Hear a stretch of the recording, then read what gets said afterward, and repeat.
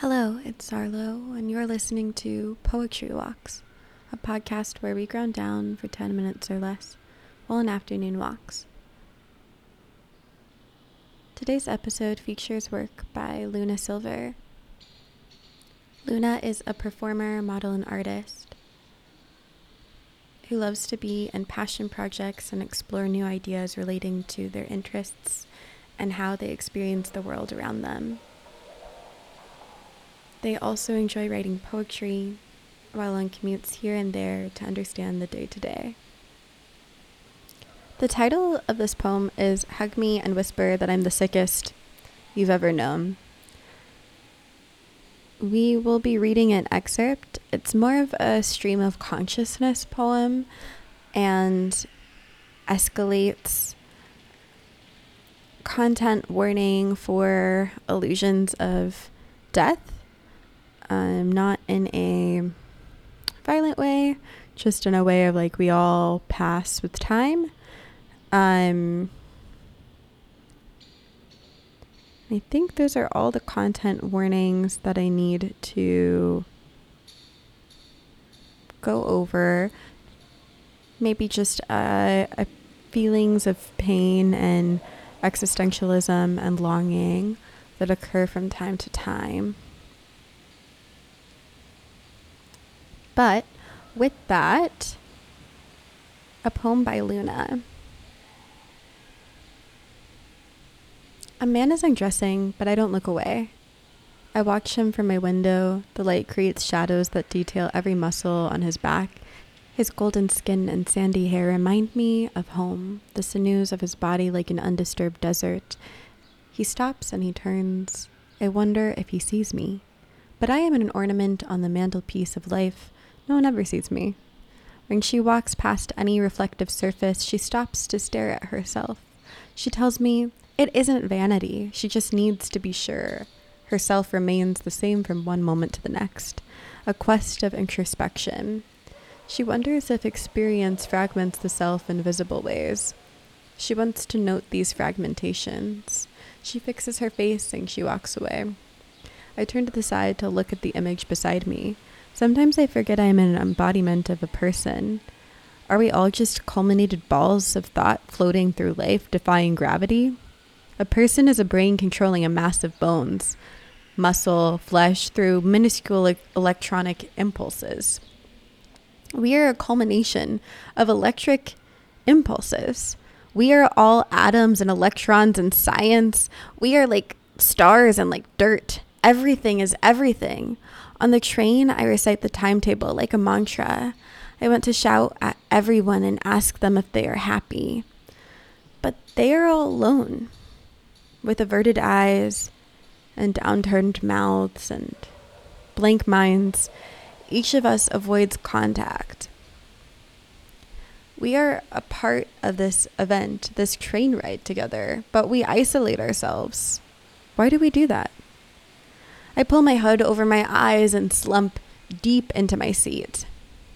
The other day, I walked past the place where we first met. Leaves rustled in the warm summer breeze, carrying with it memories and the smell of a suntan lotion.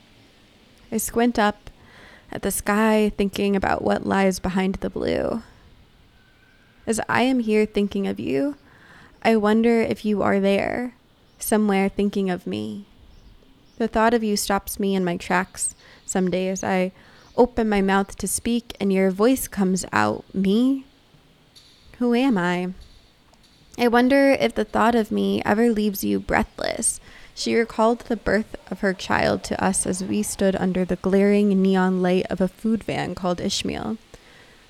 So much pain goes into bringing life into this dark blue planet, only to one day end up in a ditch covered in worms and dirt and walked over by those who don't yet understand the disappointment of the sweet lying promise of life. Drunk and tripping on her own thoughts, every second word followed by, she threw up everything she knew about the world at our feet. She gazed up at our eyes, a deep longing in her bones and face. She said she was not like us when she was this young. She was dumb and flighty. How funny. It was to think she considered us her superior. She who took part in the greatest miracle of birth, she who bore a living being out of her own flesh and blood, she who tore apart her body for the sake of one smaller. She carries a trident, and we are just fish in this blue pool. I'm hunched over on my knees, watching the ants crawl between the cracks in the pavement. They sprawl around in circles and loops and lines, and they always end up in the same place under the ground. At night, I lie beneath the bluish black, playing connect the dots with the stars, trying to find my way home. All paths lead to the same place. All thoughts lead me back to you. I guess you can't escape destiny. One summer, my brother and I spent a day in the monsoon rain collecting worms from the ground. We balanced their fragile, gelatinous bodies on sticks and carried them over slowly into empty 1-liter 7-Up bottles.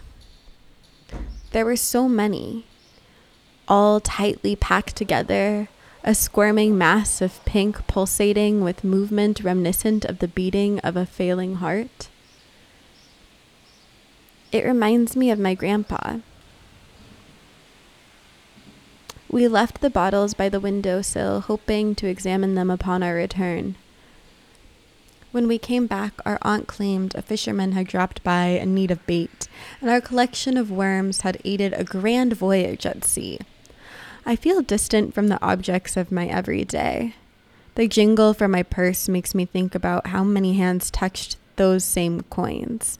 Hands that stretched out in prayer, that reached for a crutch in the darkness, hands that caressed body after body searching for love, hands that begged for mercy, hands that dealt violence, hands that covered their eyes to the sadness of reality. As I pay the clerk who smiles into space, his blank stare makes me think. A kid behind me sneezes. They say when you sneeze it means someone is thinking about you. I wonder who's thinking about him. Thank you, Luna, for sharing your words and for allowing me to share them with the listeners of Radio Kingston and Poetry Walks. Something I admire about this poem is that from the start until the end, you are taken upon a stream of consciousness of this person's thoughts.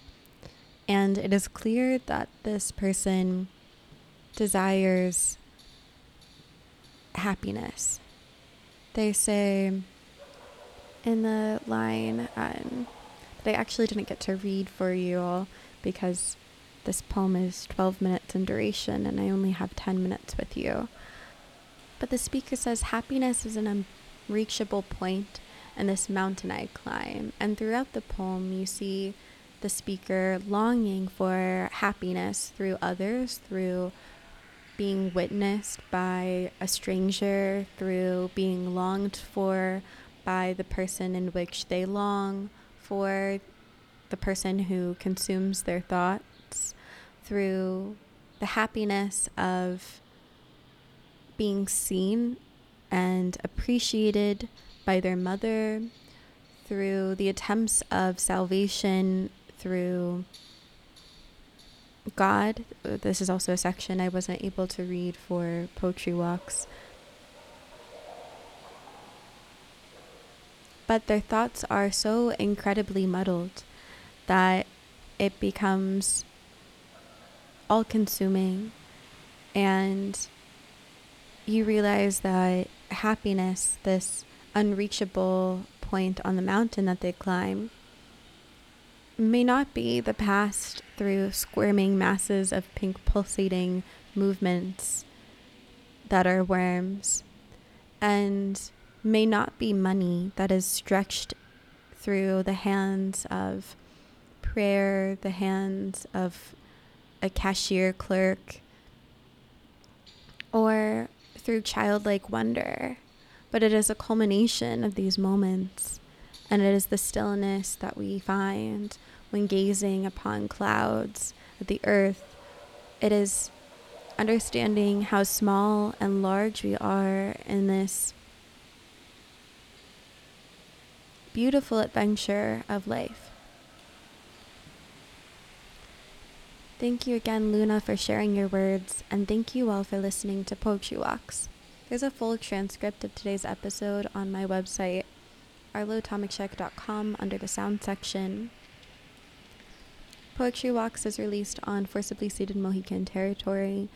For more information on the land and whose land you occupy, you can visit the links in the description. Thank you, Radio Kingston, for supporting Poetry Walks and for serving as a radiant community resource. I'm wishing you connection and peace in the coming days. Until then.